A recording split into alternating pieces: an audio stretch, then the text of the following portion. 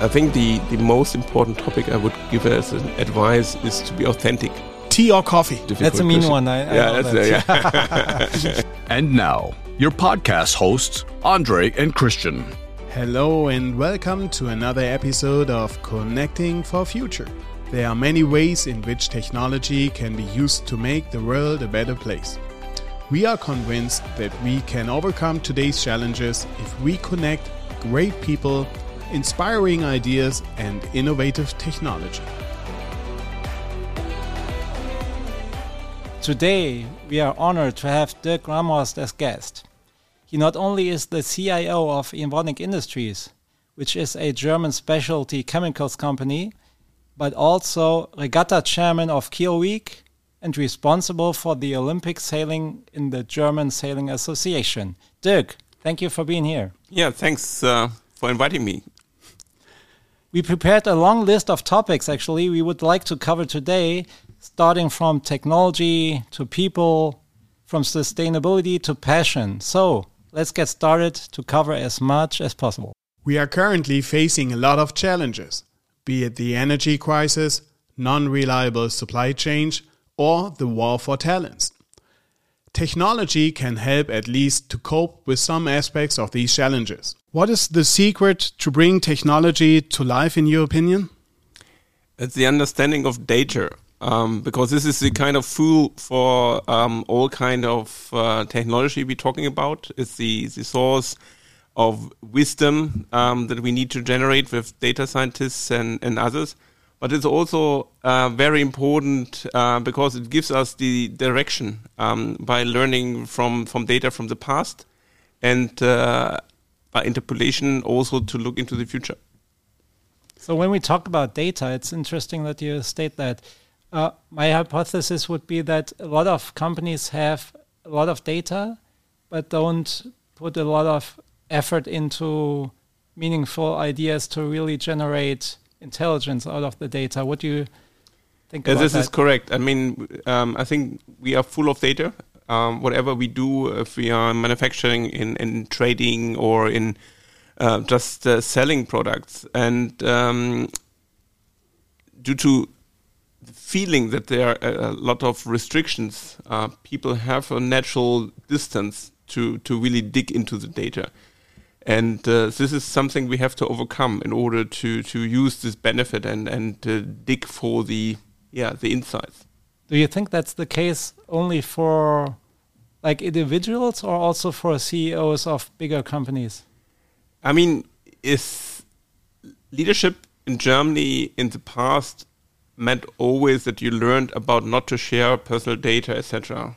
So you were trained on the restriction of data, not on the value of data. And this is part of my personal mission, really to share and document and motivate people to understand the value of data, not by the data as such, but for example, by the combination of data, by bringing different sources together, internal and external. To implement technology means that also people need to adapt and need to change. And I think this change will be even faster in the future. So what's your view on people driving technology and implementing technology? I personally believe that technology, and in my scope, information technology, in other words, IT, is the area in any corporation that is facing most innovations. So it's the most dynamic area where you lose the knowledge of what you know today. If I look back to my own experience of 30 years in the industry, the programming languages that I've learned are no longer relevant. I mean, COBOL and assembler and things like this. Right. What is still relevant is the logic, how you do things like this. But to compare to the state of art, programming languages and programming interfaces, etc., my knowledge has aged. And I think this is very important for example, for a role like mine as a CIO, but for any kind of leadership role in IT, to establish a thinking of a learning organization, which means you have to continuously keep your knowledge up to date. You have to be open to say, okay, instead of read this book and then you're done, you have to learn reading because there are more books to come. Right. And this is very important for your questions, Andre, related to the way of implementing technology, because it's not done by just doing this new software. There's a new software after this new software, and there will be even a further one coming along the road. And you have always to deal with those innovations that are enabled and brought by technology. Right. And Dirk, just like when I think about a CIO, you need to protect huge organizations. How would you think about getting up every morning? What motivates you to get up and be ahead of the game? I think what drives me in this regards is the impact that IT could play, the impact that IT could have. In many organizations, IT is seen as a cost factor. So usually you only talk about IT if something is not working. If your PC is not booting fast enough, or you have a bad Teams connection or whatever. But this is changing, right? Yes, because people start, and organizations and corporations as well, start understanding the value of IT. IT becomes, not only because of the topic of digital, becomes a differentiating factor. Of course, there's still a commodity side of IT that needs to work as planned and in the way of it costs. But there's another way where you can really differentiate the business, so to speak, in sales, or in engineering, or in R&D. And this brings us back then again to the data topic. When I started working in IT, it was called data processing. Yeah. So and even 30 years ago, it was all about data. So now we have different methodologies and technologies that gives us insights into data in a different way we were not even dreaming of 30 years ago. And this is then the key to unlock this level of being recognized as an enabler. How would you rate the importance of the IT talking to the different business units? I mean, as I said, there's a commodity layer, and this needs to be in a good price quality ratio. And this is where you have to fulfill certain levels of service levels or whatever. Fine. If you talk to businesses, you really talk to a very individual way of supporting different businesses. And this is very important that you start speaking the language of the business. You start understanding the challenges and the concerns of the business. And, again, related to the data, you have a good understanding of the data strategy. So what is the data they have already? What is the data they need? What is the maturity of the data they have? And what is the delta? And out of this, then really provide a set of technology that close the gap and improves the way the individual business can handle their data and be more effective and more successful in their business. In regards to data, Dirk, our last guest was Ben Hodges, the former commander of the United States Army in Europe and Africa. He spoke about cybersecurity and that attacks happen every day, like waves on the ocean, every few seconds, constantly. Individuals, governments, or even government-funded groups are trying and also attacking small to big and global organizations. So just for our listeners, what is the first thing you do in the morning, Dirk? Do you read reports which you get, or do you start with emails, checking your inbox as what is important?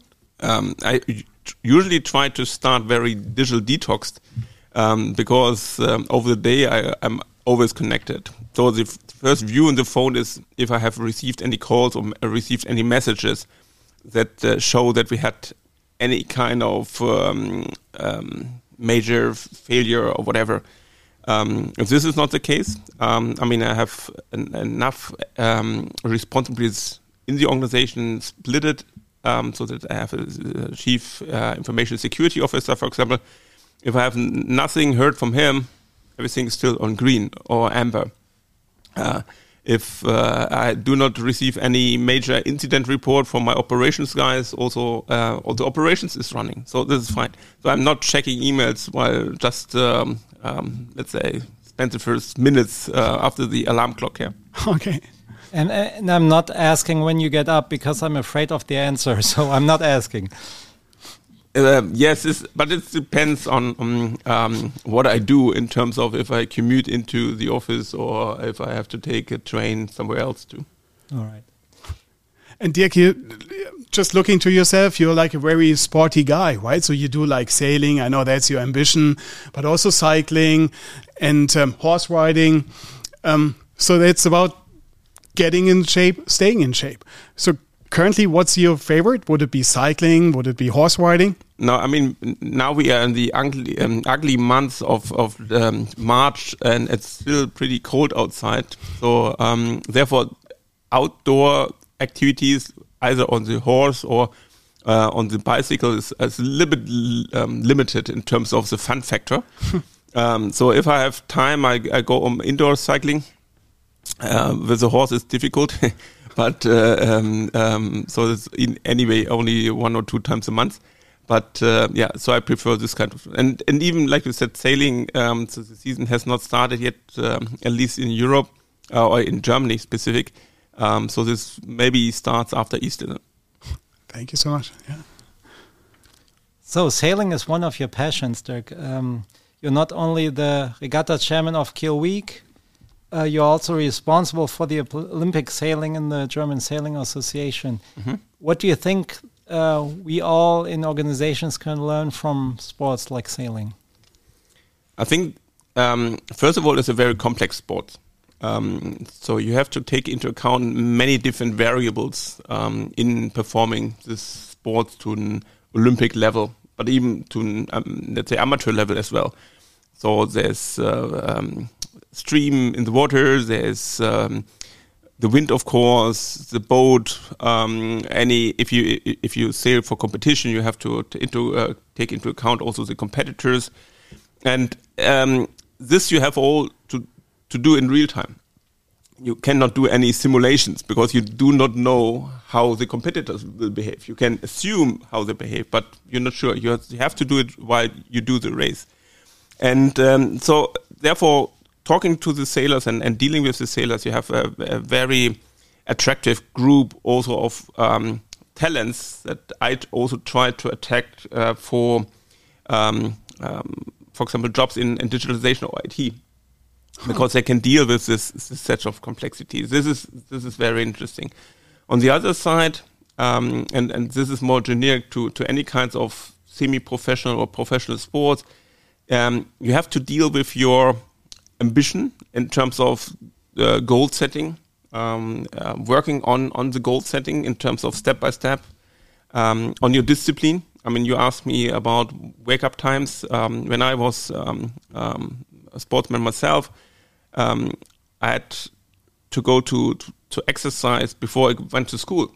So every morning, 5 o'clock, I went into the swimming pool and had my training before, and then afterwards went to school. So this needs a lot of discipline. This needs a lot of vision of what you want to achieve. In other words, goals. And what I have learned, and many of my athletes I'm working with have this as well, is the capability to have realistic goals. Not to have any fancy thing, but really to be very realistic of what you can achieve.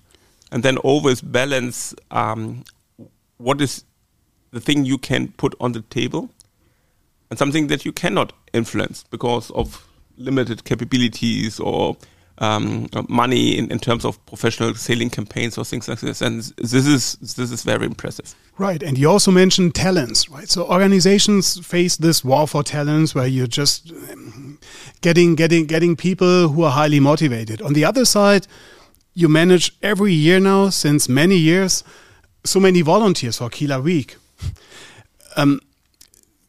How do you motivate people, like saying, hey, look, we work for my organization, or be like a volunteer for the Kieler Week? Is there like a secret you have?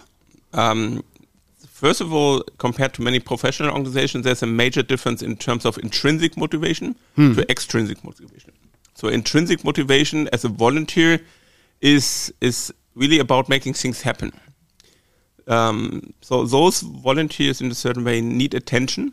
Yeah, so you have to make sure that you not overdo it by utilizing them. For example, with long days and a lot of kind of mission impossible you give them. but by spreading the word of the experience of be part of this event like Kiel Week. This is what really brings a lot of motivation to the people. Yeah, that's what's my feeling as well. You don't have to motivate them; they are motivated by themselves, right? And you have a great team there. Yes, but you have to build an environment that serves this expectation in a certain way. Give you an example. Sometimes the Kiel Week usually is in the week of Midsummer Night. This means we can sail, if the wind is good, we can sail until 10 o'clock in the evening. And we did so. We had some years where there was very low wind in the morning, and we postponed the races to start in the afternoon and ended in the evening.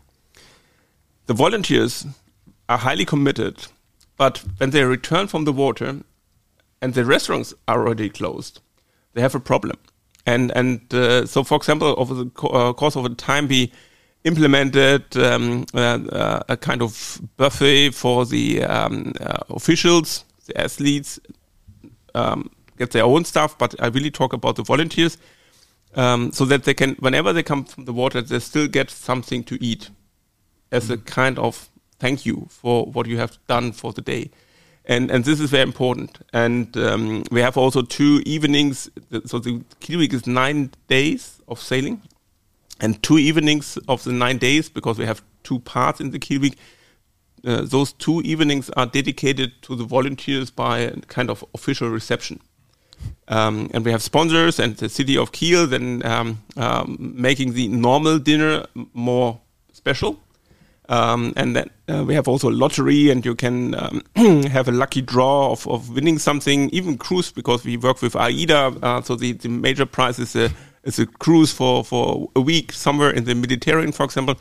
And this gives a lot of motivation to the people, because they get recognized and they get a feedback and a kind of resonance for what they do in their commitment they give to the Kiel Week. And during the Kiel Week, it's up to 350 to 450 people. Huh. Yeah, and communication is key as well, right? So when I visited you 2 years ago, I think there was no wind. Mm-hmm. And your team was thinking about what to do next. And you know, what struck me was that the kind of professionalism to answer to this situation. And the answer was, okay, the emergency guys, the doctors, the emergency teams, they were training because they didn't have anything to do and didn't say, okay, we make a break or whatever, but they thought about, you know, how can we spend the time? Yeah, it's a good observation you took away. So we had usually we have up to 10 different race courses, and those race courses are supported by different emergency services organization like the Red Cross or the Deutsche Gesellschaft zur Rettung Seebrüchiger or DLRG and others. And because of the voluntary side on my end and their voluntary side, there's hardly any option in order to really train how to hand over if, for example, a sailor has capsized, to make sure that you get the sailor away from the ship, etc., etc. And Andre, like you reported, they practiced this while there was no wind, and so they on the one hand side, the handover was trained. On the other side, for the emergency services, they got more in touch with the sailors and the different boats and the sizes of the boats, so that they were able to deal with the situation better. But we always say after Kiel Week is before Kiel Week, and definitely it's 11 months preparation. But what you cannot prepare is the wind. And we have every morning 8:15 we have also a meeting with our weather frog, so to speak, a very senior advisor to the German television, but also to many sailing initiatives around the globe. And then we lay out the portfolio for the day to say, okay, what is the wind we can expect? And based on this forecast, then we make our decisions. So can we start directly? Then the first start is by 11 o'clock. If there's no wind in the afternoon, like I said, we have long days, so can be postponed, so that the sailors are also not waiting the whole day in the harbor, but they can just come back by 3 o'clock in the afternoon. Or, and this is still a good situation, or if we expect a kind of weather front with thunderstorms and heavy winds, when do we expect this? Can we make sure that all sailors are back from the sea?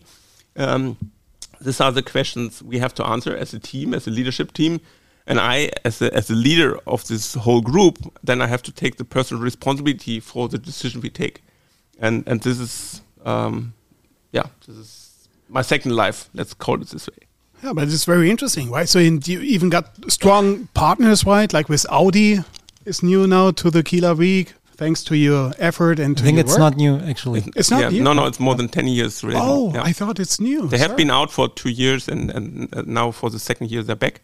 Okay. So it's a long relationship.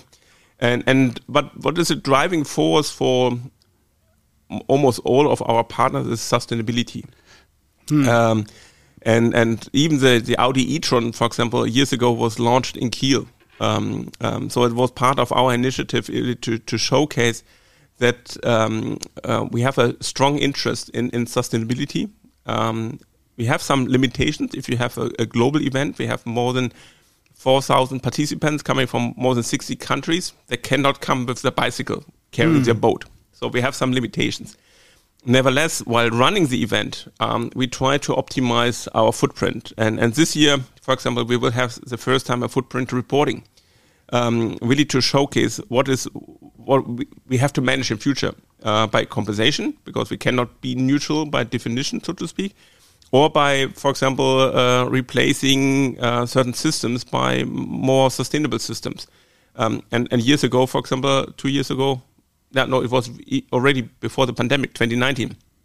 We implemented a recycle or kind of circular system for cups that you had in the harbor. So if you had a beer in the one tent and you go back to the other, then you could recycle it and you get deposit back. And this massively reduced the rubbish and litter things. On the other side, we have, for example, looked into e-mobility for carrying our boats in the harbor. We tried to minimize the footprint by motorboats. There's still need motorboats in order to be safeguarding the sailors. Right. Yeah. But let's optimize this. We try to do beach cleanings. We make separation of litter with also different partners. And starting in 2019, the Kiel Week has been awarded by the organization Sailors of the Sea by their Platinum Award, which is the highest category you can get from this organization for running a sailing event. And meanwhile, we had been awarded 3 times with this high level of recognition by a global organization. And now we want to go one step further into a footprint reporting for the sports this year. And potentially also next year for the whole event, and here event for all people on the audience. We talk about more than 3.5 million visitors. So this is, again, goal setting. This is our goal. I know your engagement in the sailing sports also gives you a lot of energy for your job as CIO. How does this work, and how do you fit all of your activities in one day? That's a good question. So my day also still have 24 hours, and I'm not a kind of guy that don't need any sleep, so I need some sleep. Simply by management by delegation. So my role in Kiel Week is I'm responsible, which does not mean I have to do all the things myself. I'm more the mechanic that brings the wheels of the clock together once a year, but I don't have to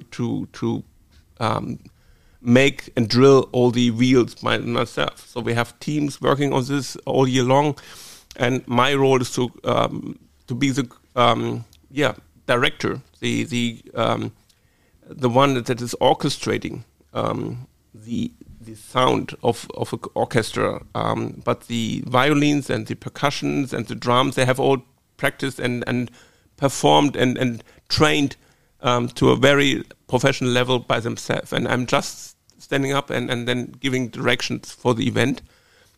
It's a little bit more, but it's really to say it's only a couple of hours a month that comes together because of a very, very well trained and very well experienced team.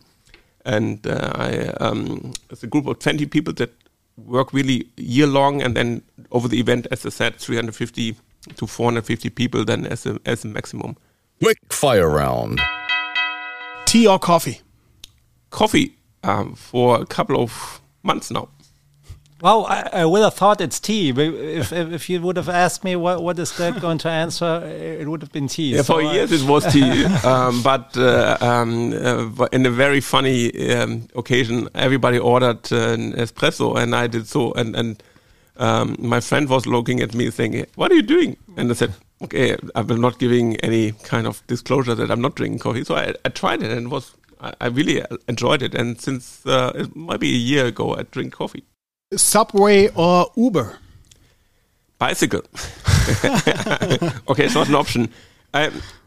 Especially when I'm traveling in cities, I try to be on surface. But on the other side, as I try to minimize my footprint, I try to go public service. So therefore, subway. Huh, cool. Horse riding or sailing? Oh, difficult. That's a mean one. I yeah, know that. Yeah. One after the other, not together. Actually, really doing things, I'm more on horse riding than on sailing because, horse riding you can really plan as long as the horse is okay. But if I say, this weekend, the upcoming weekend, I go sailing, the potential that there's wind and is not always given. So therefore, the prediction of doing something is given in horse riding. And I would say horse riding. In regards to soccer, for your old role and the new role, Bayern Munich or Borussia Dortmund? I was in the Champions League games, home games of Borussia 2 weeks ago and yesterday of Munich. But my heart is still with Munich. So we have to end the talk now, please. Just kidding. Dirk, we also want to inspire young leaders with our podcast here. So is there any suggestion from your side what you would say young leaders should do to be successful? I think the most important topic I would give as an advice is to be authentic. Be yourself. Not try to be somebody else in terms of expectation.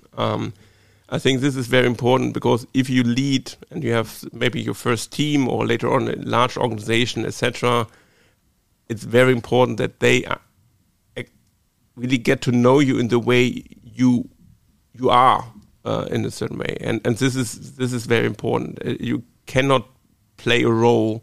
Maybe you can do it once, but you cannot do it consistently over a long term and time. And this is maybe the most important topic. On the other side, like we said earlier, if you have a team, we are back to the sports. You have to set realistic goals. You have to lead them to success. It's not done by giving goals. It's also by establishing a surrounding and an environment of support so that each and everybody can meet his or her goals in terms of realizing this. And this is very important. That's a great set of advice. Thank you, Dirk. Welcome. It was a pleasure to be here in Düsseldorf. Thank you so much for joining us today. And thank you to our listeners for tuning in. We hope you found this episode informative and helpful. Follow this podcast for more great conversations with global leaders and inspiring stories across the world. Stay tuned, take care, and all the best. Your podcast host, Andre and Christian.